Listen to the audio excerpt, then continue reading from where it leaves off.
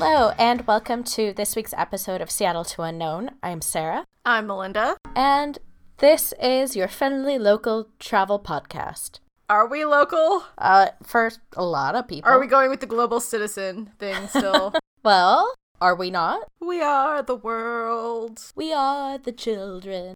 Wait. This may be a first. You are the one who started the singing. I don't know if that's a first or not, but okay. Well, I say it is. That doesn't mean anything. Sure it does. I am the authority. No. Good Lord, no. Sweet lime green water bottle.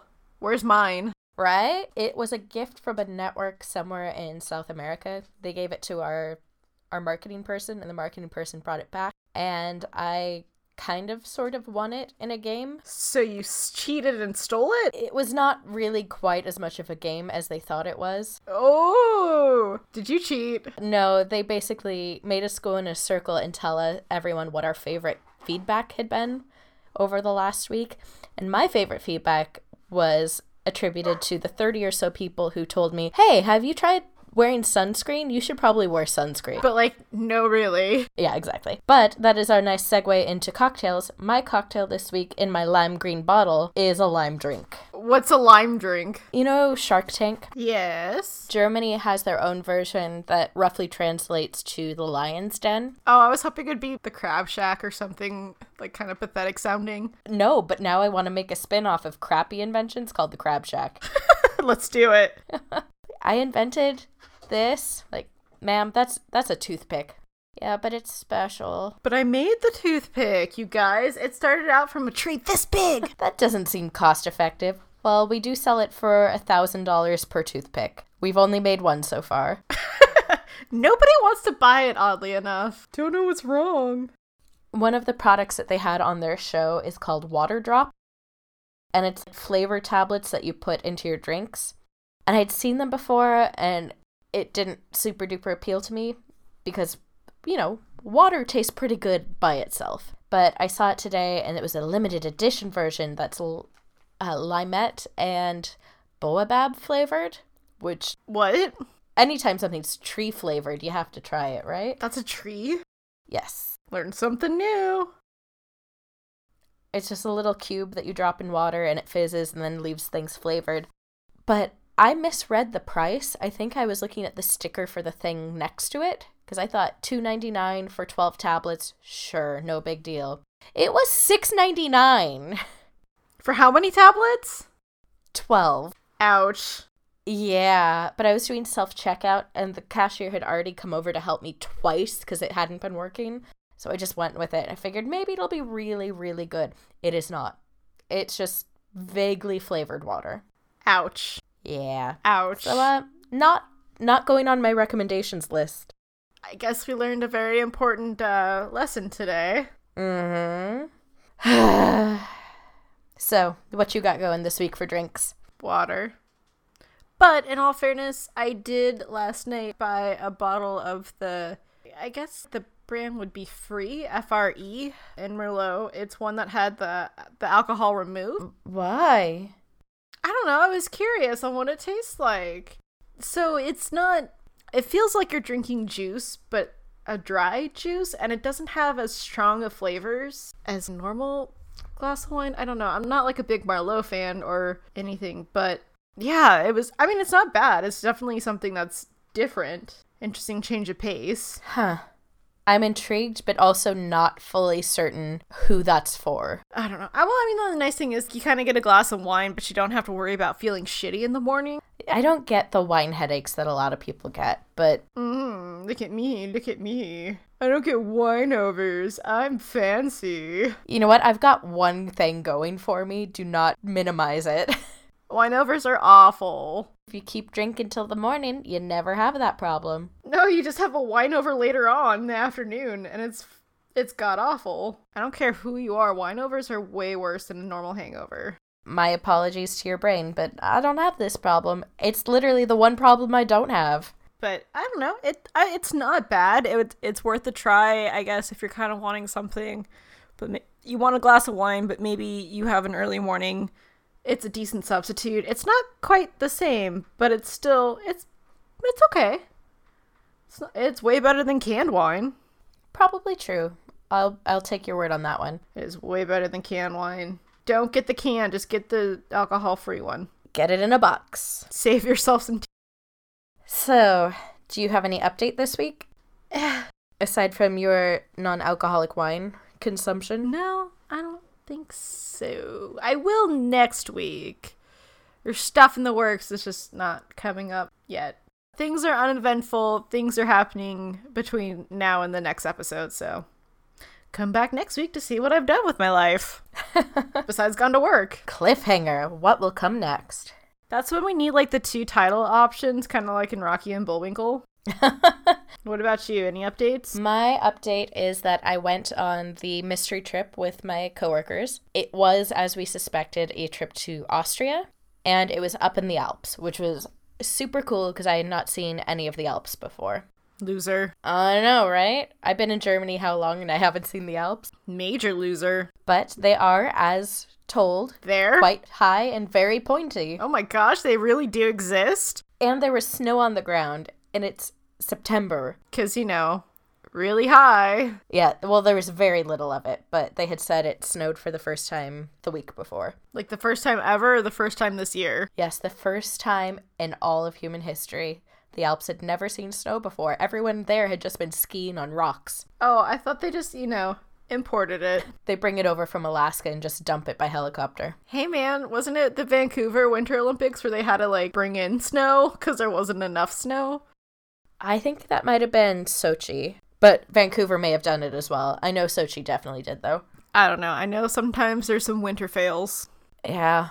Well, speaking of fails, I love this topic right now so much. Let's talk about your failures. We should get rid of the cocktail section and just call it Sarah Fails.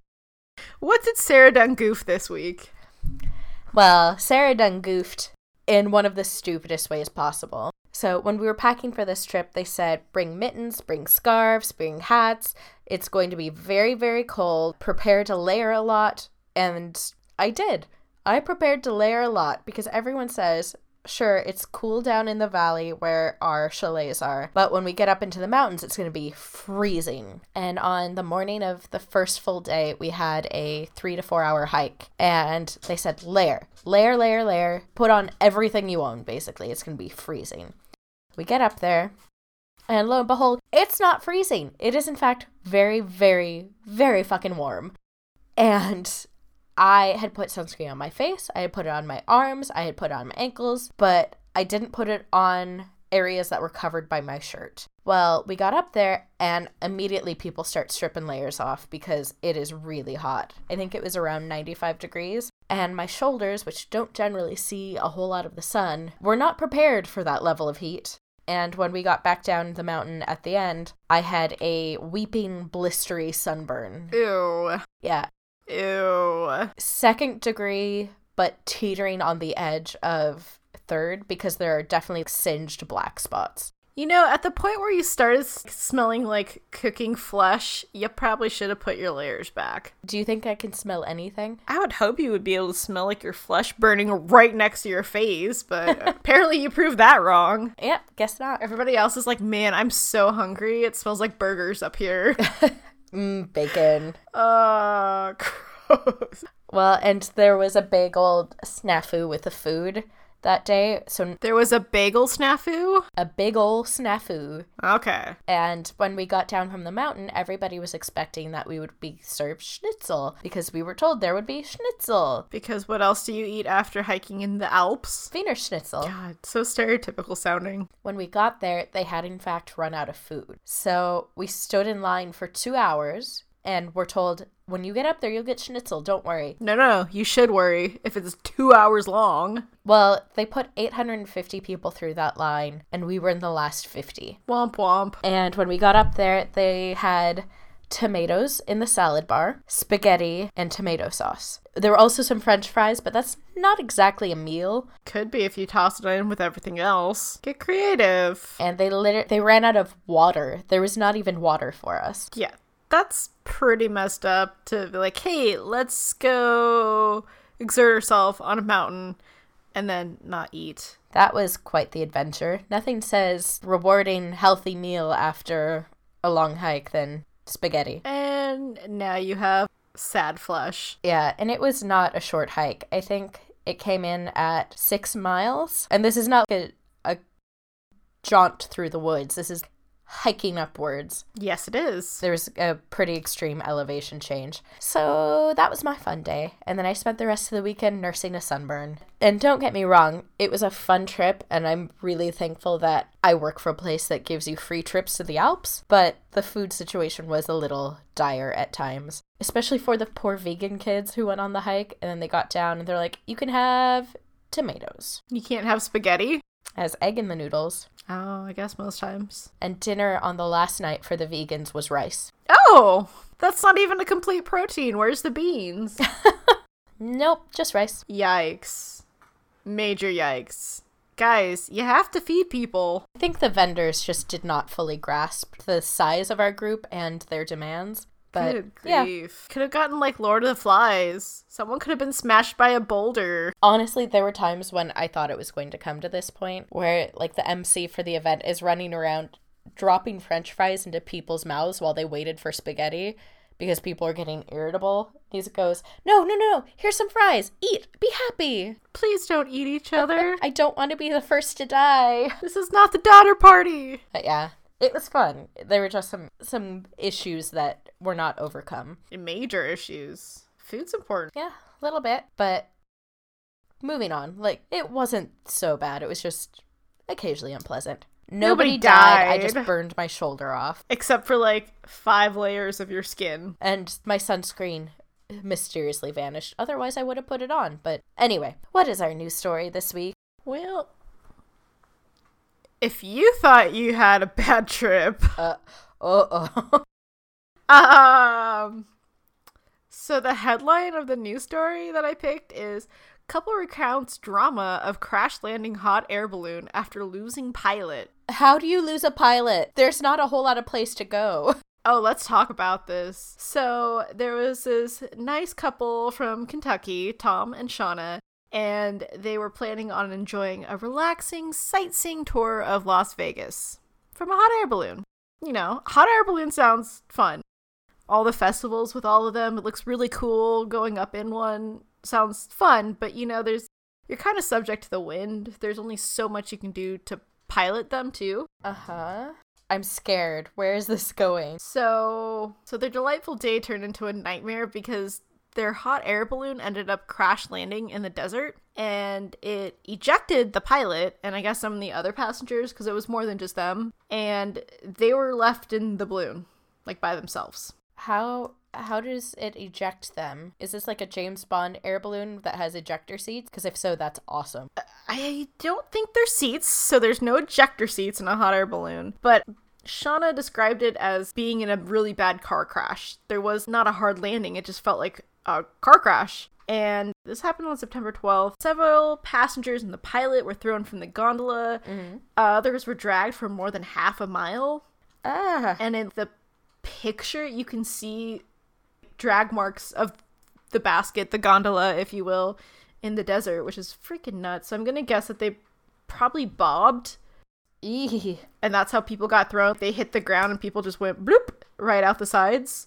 Oh no. Fortunately for the couple, Tom was kind of paying attention on how the pilot was operating the balloon, and there's this red cord that if you pulled it, it opens up the top and lets out more of the hot air so you'll come down. So he did that a couple times to actually like get them to go down and hit the ground, but the picture of the basket, it's sideways. There's drag marks in the desert. It's freaking nuts. Yeah. And then once they finally landed, they had to be like, oh wait, where's the pilot? Where's everybody else? Oh no. I think one person ended up in critical condition. The couple she ended up with a broken ankle and a femur and a punctured lung. And he ended up with a lot of broken bones in his right hand. Holy crap. Yeah, so I didn't know I needed to be afraid of hot air balloons.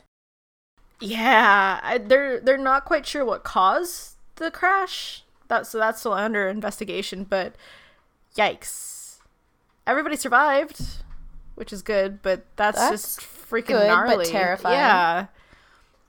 So maybe I'll go to like one of the hot air balloon festivals and stay on the ground. Yeah, as someone who's slightly afraid of heights. I don't know that I would ever do a hot air balloon, but seeing or hearing this makes me think, okay, now I definitely won't do it. So maybe not. Yeah. Yeah. Well, I mean, it kind of sounds cool to be floating around like that, but no, it's cool. I'll just watch them from below still.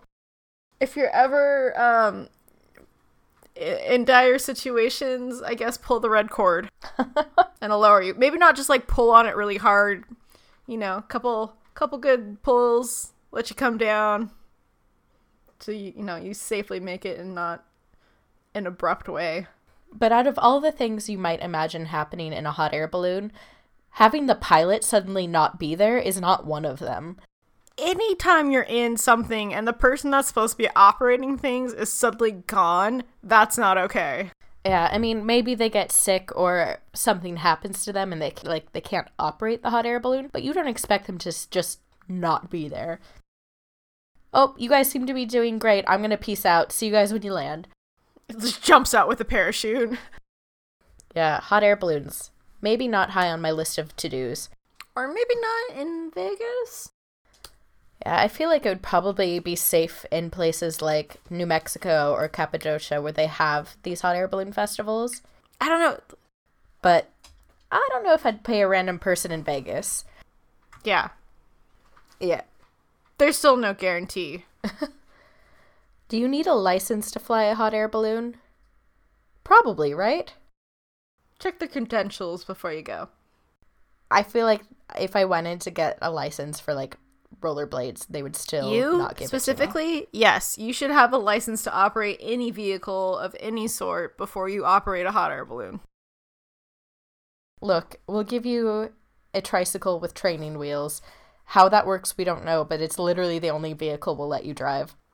Do you put training wheels on the front wheel? Or the solo wheel, wherever that is? Yes. For me, yes. Good grief. Good luck with that. Thank you. So, for this week's episode, we are talking about preparing for your first international trip, especially if you are particularly nervous about taking this first trip. And this is literally your first international trip. Yes. And by you, she means the audience, not me. I have been on international trips. No, I mean, Sarah, I think this is good for you to hear. Hey, did you know what the first step is that you should probably do before you go on an international trip? Smack your travel buddy? Ooh, pass. No, you should get a passport so you can actually legally leave and land in other countries and explore them. If you are a U.S. citizen, the only places you can go without a passport are U.S. territories like Guam or Puerto Rico or whatnot. Do not get caught off guard. Or the U.S. Virgin Islands. Or the U.S. Virgin Islands. There's lots of commercials for travel there. They're like, you don't need a passport as a U.S. citizen. It's like, okay. Yeah. So your number one thing, you have this grand scheme. You're going to go on an international trip. Start with getting your passport, and you need to give yourself a long enough timeline so it's not rushed, you're not panicked because you have everything booked, but you have no way to legally enter this other country. Yeah, I would, before you do anything else, get your passport. There's something not super terrifying. There's something unpleasant about the feeling of, oh, I've paid for something, but I'm not certain I can get there. Especially if it's your first time out the gate. Make sure you've got your passport in your hand so you're ready to go. Yep. So, print off your application, fill it out, get your really horrible looking mugshot pictures, and find an office that will process it. Make sure you look up how and how much the fees are going to be, because certain places you have to pay for like the actual passport and like with a certain type of payment, but you can pay the fees with, debit or cash or something. Some of them are a little bit picky. So make sure before you make your appointment to go in and get this taken care of that you know how you're paying your fees and about how much you should be expecting to pay. Yep. And while it's not difficult to get a passport, it does take a lot of time for the first one, more so than it would be for just a renewal. So I think depending on the time of year, there's more passport applications that are being processed, so that's going to take a little bit longer. So keep that in mind. Give yourself plenty of time before your trip to get your passport. because your passport is good for 10 years, there's no sense in trying to like get it as close to your departure as possible so that you're maximizing the amount of time you get to use it. It doesn't make a whole lot of difference. Just get it and be ready long in advance of when you plan on departing. When you renew it, you get a new picture, right? Yes. Okay, good. I would like a new picture. But yeah. Then maybe after you've got your ducks in a row and you got your passport in your hands, because you know you're approved, everything came through the mail, that's probably a good time to start thinking about booking your tickets. And if you're feeling a little anxious, you may decide to go with a group tour or to a country where your language is spoken, so it's a little bit easier. Or if you're really your first experience abroad, yeah, there's no shame in taking it easy, going somewhere that's a little bit easier to communicate, going with a group so someone else can, you know, kind of show you the highlights without you having to stress too much about missing anything.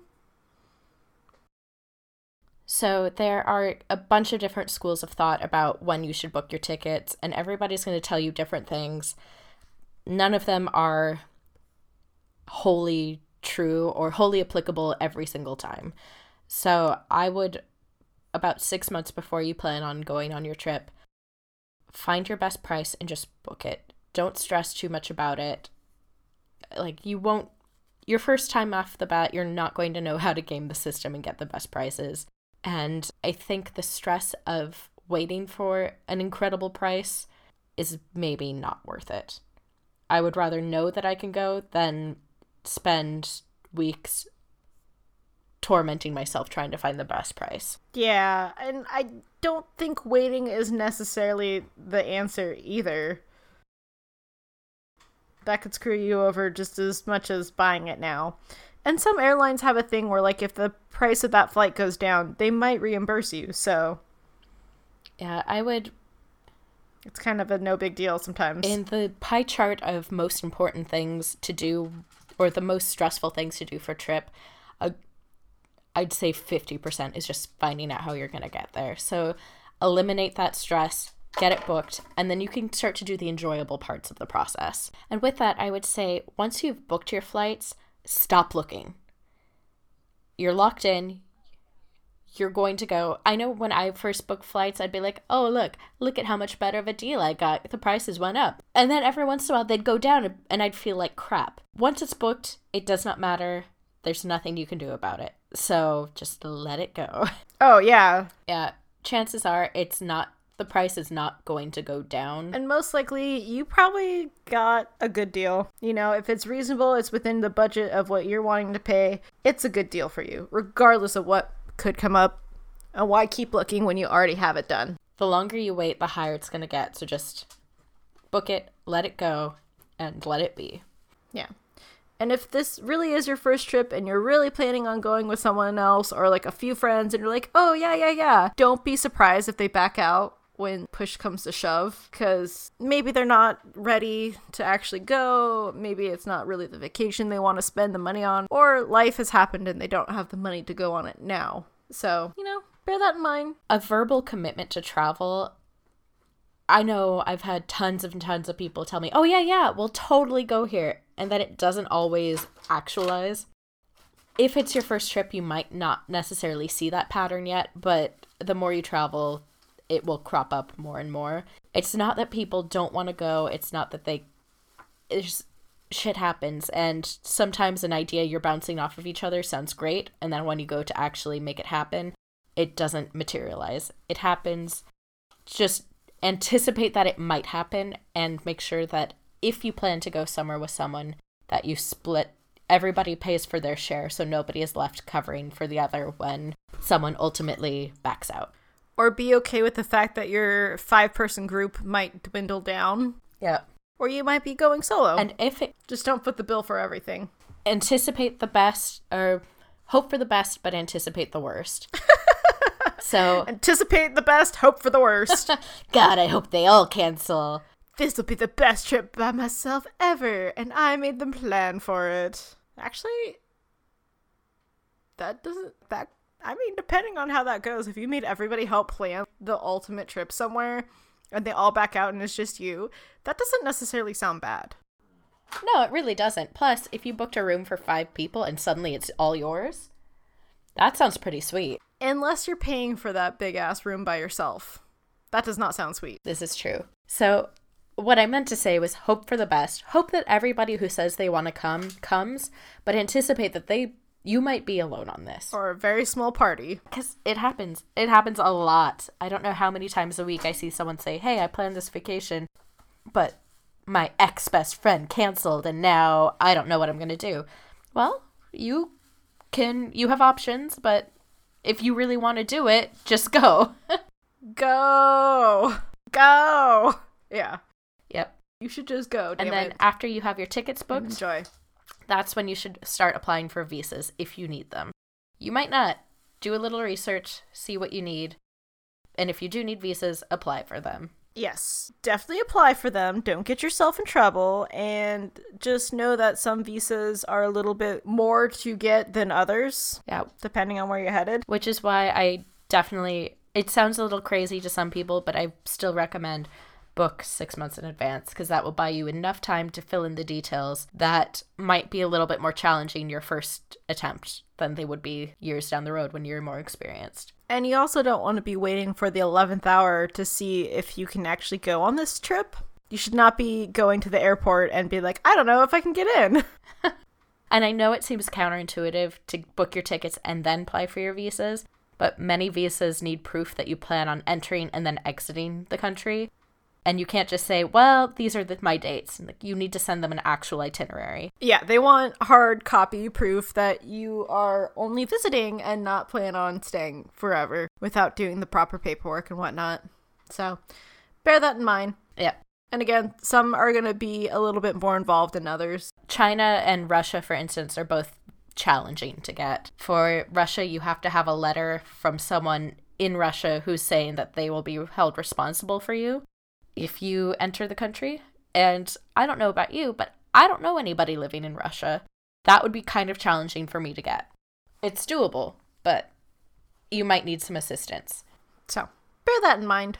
Yep. And then that's kind of the major stuff. I mean, that's the book, the important, the must-haves. So once you get all of those things done, you don't have to stress as much. It's just doing the little things. Like finding luggage that you like.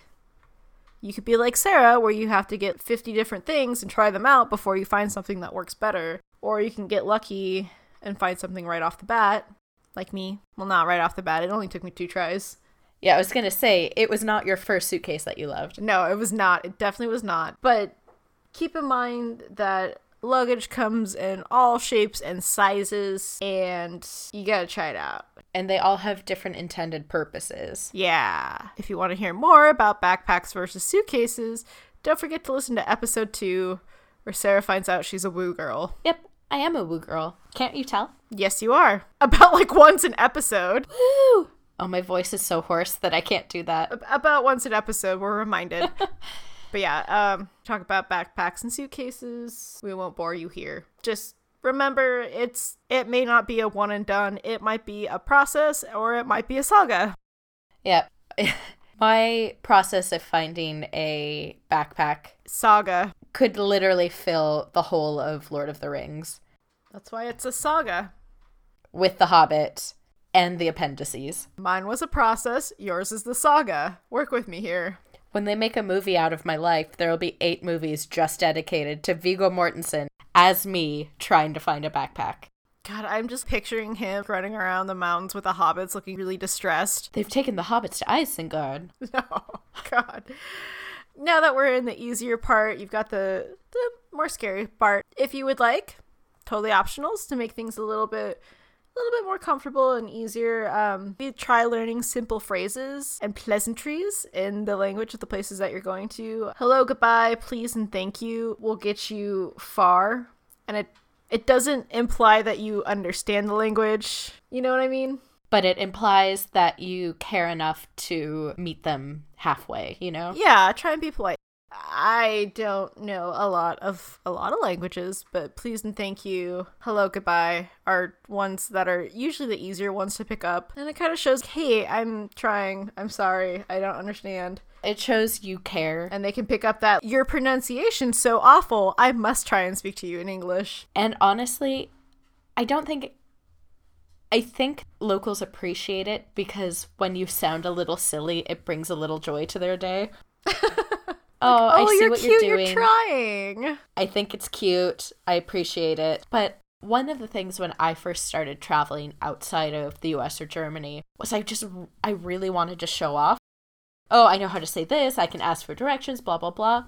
But it really quickly occurred to me, oh, sure, I can say, how do I get here in Spanish? But you know what I can't do? I can't understand the reply. So I've implied to them, yes, I speak Spanish. Not well, but I can speak it. And then Donde es? But I can't understand a word they're saying. So I get the instinct to learn more. And there's literally nothing wrong with learning more of another language. But in a travel situation where you're probably not going to be there very long. I understand. Yeah. It's not useful. It's kind and it's broadening your own horizons, but it doesn't help you any. No. Unless you have a really good brain for languages where you can pick up and retain a lot quickly. For travel purposes, it may not work out. Unless this is somewhere where you're going to be repeatedly going back to, you want to be immersed in the culture and everything, then go for it. Just remember, just because you can say this sentence doesn't mean you're going to understand the whole reply. You know what is helpful, though? Google Translate. Yes. Google can be a little bit funky with its translations at times, especially in the languages that have smaller communities that speak them. But it's a good tool to have in your pocket, and it's going to be more useful to you than being able to say, where's the bookstore? I don't know. Where is the library? That's always what you ask. We totally got asked that in Finland, too. That's true. A random couple came up to us and asked where the library was, and we had no idea. And then we found it later by accident. But yeah, if you need to know more than where is the library, and that's all your language app has taught you, Google Translate could be a big help for both parties. I would just bear in mind, because I know this is something that a lot of people feel uncomfortable with, the idea of going to a place where you don't speak the language and figuring out how to get around. Just remember, so many people travel all over the world to countries where they do not speak the local language, and they somehow get by just fine. And if millions of people can do it, you can too. It's kind of scary to go out into the world and not feel like you can communicate to your fullest extent, but it can be done, and you will be okay. Yes, you will. You will definitely be okay. And then, as you're learning your languages and whatnot, you want to have some ideas of what you want to do in the cities that you get to. So hop on the internet or get the travel book, because those are kind of fun too. Just take in a little bit of that information in at a time, because if you're getting bombarded with a whole bunch of things of what you have to do, what you must do, what you have to properly do to do this country, you're going to get really overwhelmed, and it's not necessarily things that you're interested in. So maybe give a time limit on how long to spend on the internet searching what to do and see, and then after that, give yourself a break. Planning it should be fun. It shouldn't be daunting and just god-awful. You shouldn't stress yourself out trying to figure out what you want to see. And if you have more ideas than what you actually get to, that's fine. Yeah. You don't have to do everything all at once.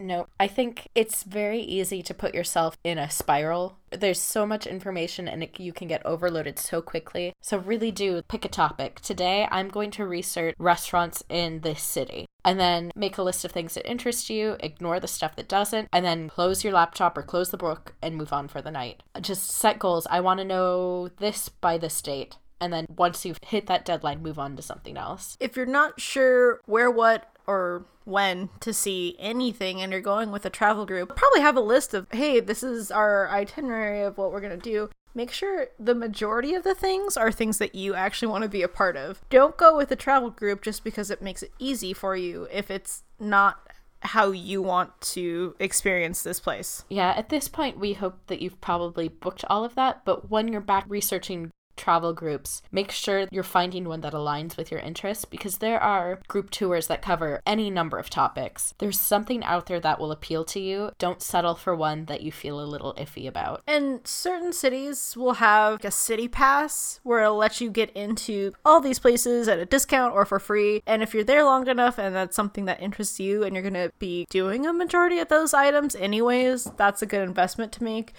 But remember, that is an investment. So research, just look. Are there enough things on here that you want to be seeing and doing and using to make it worthwhile? The end.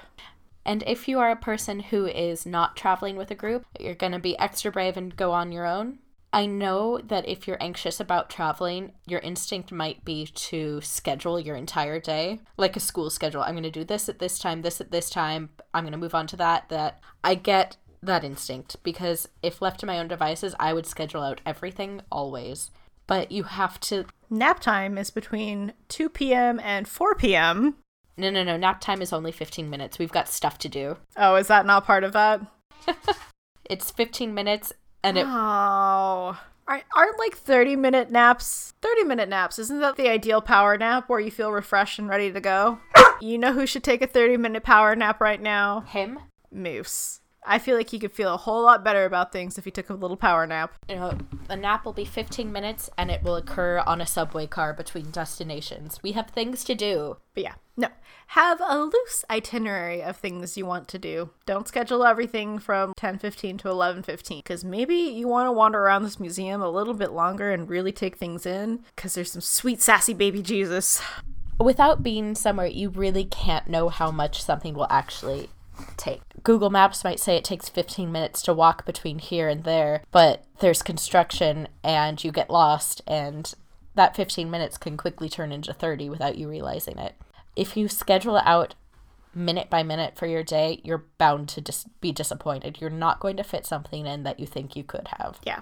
And if you kind of have an idea, well, I only want to see this over in this city, but there's a lot more that I want to see in this city, have that loosely planned out so then you can schedule some of your major transports. If you need to take trains between the cities, it's usually a good idea to book ahead of time. Usually cheaper, depending on where you're at, to book ahead of time too.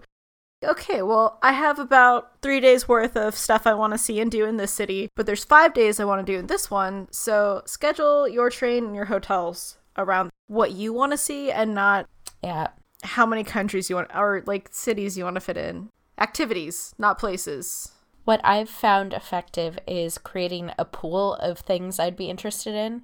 So I'll go into Google and I'll pin 15, 20 things that I'm interested in, but I'll mark the ones that are priorities. So you can see, okay, these are my big goals, but look around here, look at these other things that are interesting and are nearby. So why don't I just do these while I'm on my way to the next thing? Is this something I need a whole day for, or is this something I can go in the morning and leave by the afternoon? Plus, sometimes for me, it's hard to visualize what is actually near each other. So in the past, when I've tried to do itineraries hopping from site to site, I do things that didn't logically make sense. I'm on the north side of town, and the next thing I want to do is on the south side of town. And then I realized, oh wait, there was something up by the north that I wanted to do. So by pinning it all in a map, you have a visual representation of what there is to see and do, and you can make logical jumps from place to place rather than ping-ponging back and forth. And it maximizes your transportation. Yep, it'll save you money and time, so... Yeah. Then you can see more things. Eat more things. All the gelato. Yes, please. That's what our next trip needs. The map needs the regular pins and then an overlay with pins of just gelato places. Yeah, which is great because I'm getting all these Facebook memories from being in Italy, and I'm like, man, that was some good food. That was some good food. I miss it. Yeah, I miss gelato. We only have ice cream here. Germany's stupid. But you have spaghetti ice. That's fun. It is fun. That should be my tip of the week. Just eat spaghetti ice. When in doubt, eat a really good dessert. Okay, bye! Bye! Just kidding. Anyway, was there anything else you wanted to add? Yeah, we're not done yet. Probably just the overall thing is get your big things of your passport, your tickets, and your visa if need be. Get all that done, and the rest of it's gonna be okay. You might feel like you're forgetting a bunch of stuff while you're packing, but just remember, kind of only need your passport, your wallet, and any important medications. And everything else can be purchased while you're there. It'll be okay. And I know that what we said here is essentially don't give yourself more than 6 months. And that if this is something that is really anxiety inducing for you and you're really scared about doing it, I can see how that timeline seems short. But I would really, really caution against giving yourself more time, because if there's an issue of anxiety for you, the more time you have to think about it, the harder it may be.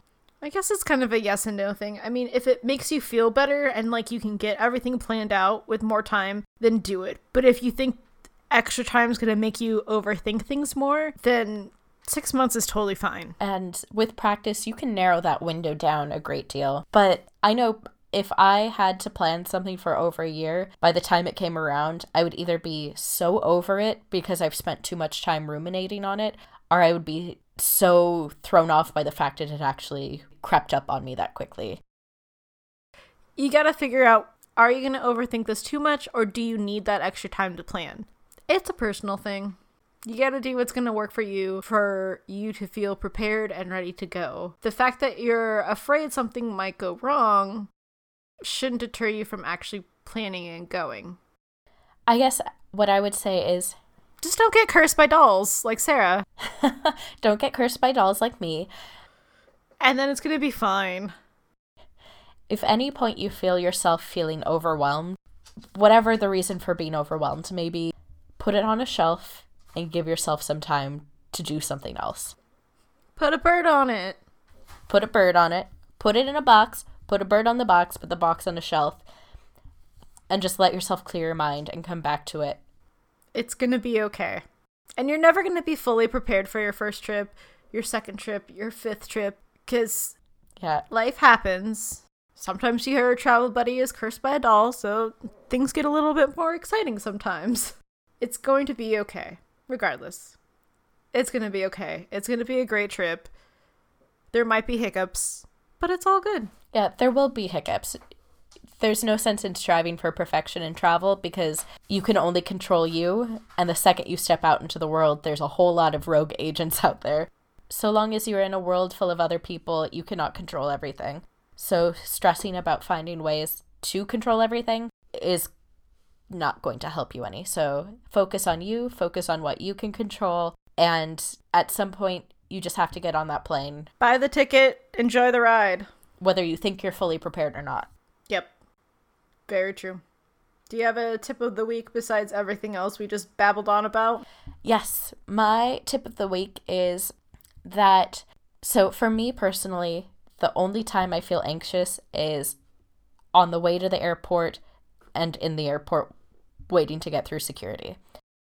But one of the things I do is I put a game on my phone that I can kind of lose myself in, something that's sort of zen-like and therapeutic, where it's color this or fill this pattern, something that's not arcade style, something that's a little bit more relaxing. The kind of thing where if you were on a bus and you started playing it, time would pass really quickly because you're just kind of focused on something, simple tasks and whatnot.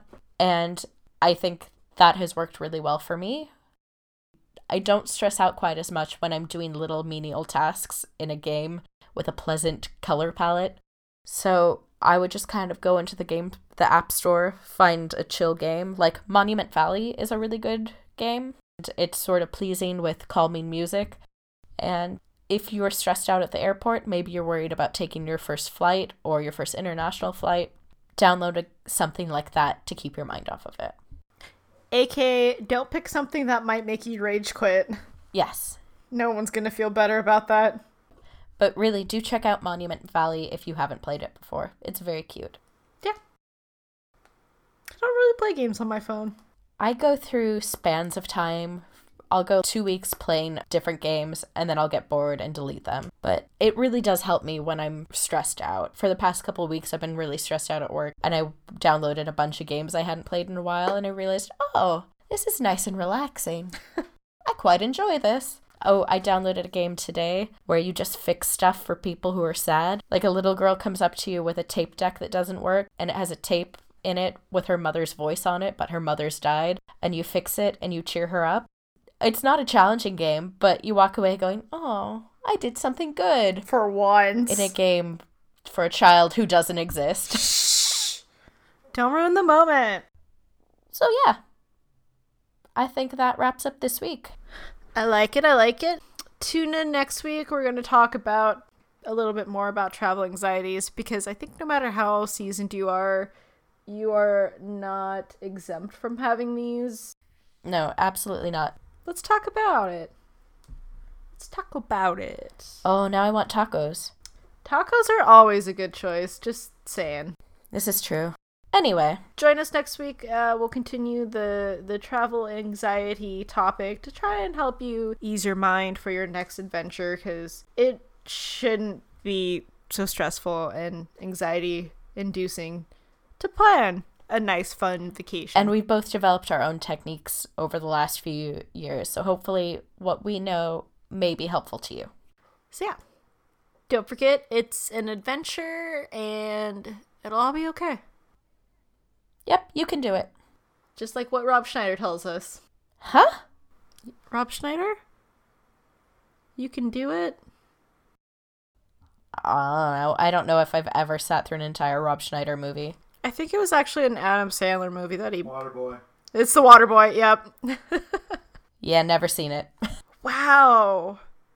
What's wrong with you? Oh, we do not have enough time left in this podcast to make a list. That's a whole nother thing. 1, sunburn. 2. Yeah. Nope. Okay, we'll see you next week. It's an adventure. Bye. Bye.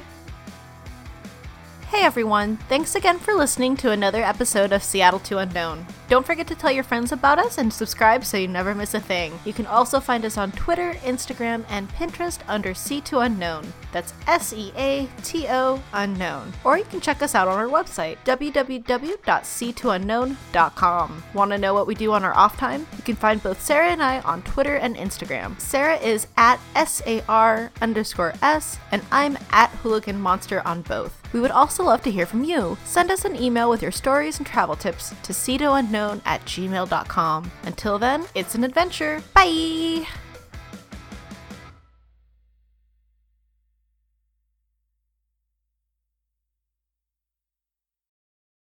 Sinking?